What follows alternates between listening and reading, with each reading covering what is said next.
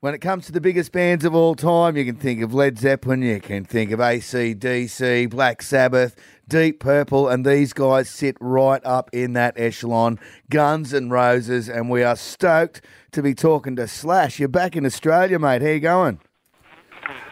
Hey, I'm good, man. Finally, Yeah. man. We've been trying to get back here for a while, and the government just wouldn't let us in, right?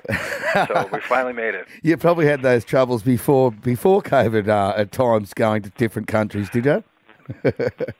Well, yeah. I mean, there are a couple countries that won't let us in, period. But that's a whole other story. Oh, mate, it's so good. Everyone's so excited to see the shows, and you've been playing pretty extensively through the northern hemisphere summer. How's the shows been going over there?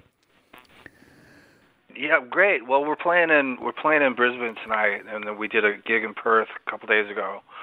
And so, yeah, it's just, so far it's been fucking awesome. Unreal, man. Well, how do you go with jet lag? I mean, it's a bloody long way here, isn't it? Well, I mean, all things considered, we started in Asia, so Right. you know, I mean, we sort of cut our teeth on that, and at this point, we're doing okay. You know, I'm just used to powering through it. Rock on. Well, Basically. you've been here a few times. Is there anything that you think, oh, I'm going to Australia, I'll have to, have a Tim Tam or maybe some Vegemite when you get here? Yeah, right. Well, the Tim Tams are sort of a given. Yeah. I've never been too partial to the Vegemite, but I'm just happy to come back and do the fucking shows. I was really excited about that. But doing a lot of hanging out while we're here, because it's been, like I said, it's been a while. So I've got friends here and just stuff to do. So it's good to be able to come in and do all that. Awesome. Now, is there still a magic? Like you play with different people over the years and different collaborations and stuff, but is there still a certain magic that happens with the Gunners that doesn't happen anywhere else?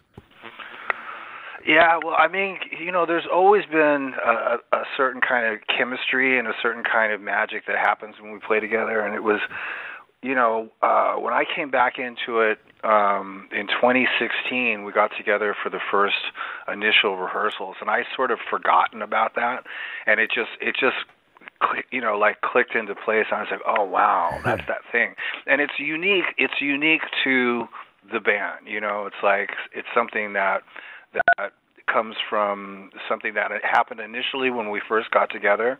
And that was just one of those, when you get a combination of people that has a certain kind of chemistry and a certain kind of combustibility, it just, it's always there. So yeah, it's still happening with this band. Fantastic. Now, so you've done this so long with such huge success and, talking about time changes and stuff in different countries, different cities.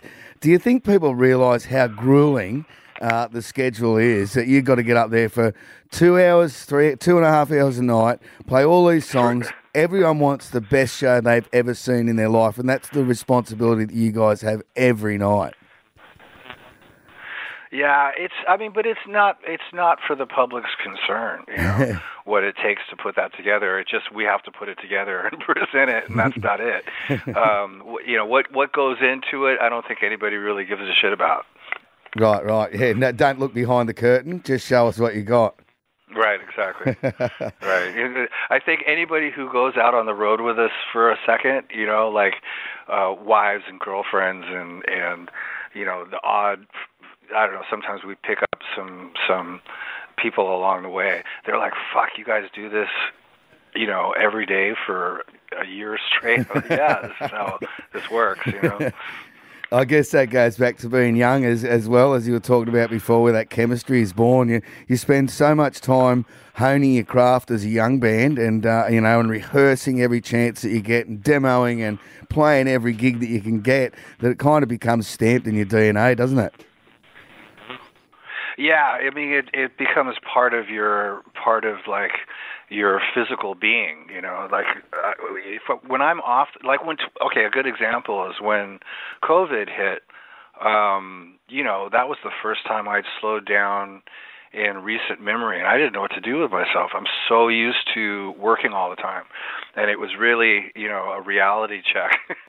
All right, and being forced to sort of sit there, but I ended up working through it anyway. And then as soon as we could get out and start doing gigs, we did. So in 2021, we were back on the road, at least in the States, because Sure. they would allow us, But yeah, we're sort of workaholics and sort of live and breathe, touring and all that. So yeah, it's definitely part of the DNA at this point. Unreal, mate. Now, you've got a couple of great Australian bands. You've got the Chats and the Cosmic Psychos, who are kind of like the Chats of the Young Bucks, and obviously the old guard of the Cosmic Psychos of Oz Pub Rock. What made you have a look at these guys for supports?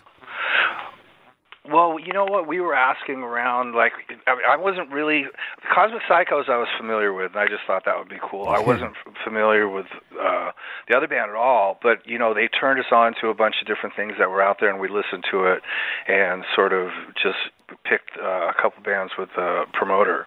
So it was cool. It was like definitely trying to find something that fit, that would make it for the whole show to be like a good package. Well, and it gets it off to a raucous start, and I think raucous is a word that I align with you guys, because when you came out of that LA kind of scene, and there was bands like Poison and the other bands who were around at the time, you guys had this absolutely raucous, raw edge and energy to your sound that none of those guys had, and it kind of. I guess that's kind of why the Appetite for Destruction album just sits so well in the whole kind of range of music that's come out in those albums that have really hit a chord with people over the years. That there was just such energy captured on that album. Yeah, I know. It was just us, at the time. So it didn't seem like a thing to me. It was just how we were, and so it was interesting to see sort of like what kind of shock waves it started back in the day. Sort of like, okay, whatever. We didn't necessarily get it, but we rode with it, and it was great to have the opportunity to be able to go out and play as much as we have. And it's really a blessing. So if it was just from just being out of control and all that kind of stuff that did it, or if it was something key in the lyrics or whatever it was, I'll take it. Yeah, absolutely. So I'm guessing we can expect a rock journey through the Guns N' Roses catalogue. I've just been looking up the set list. I'm telling you, everyone I know seeing the set list is beside themselves with excitement.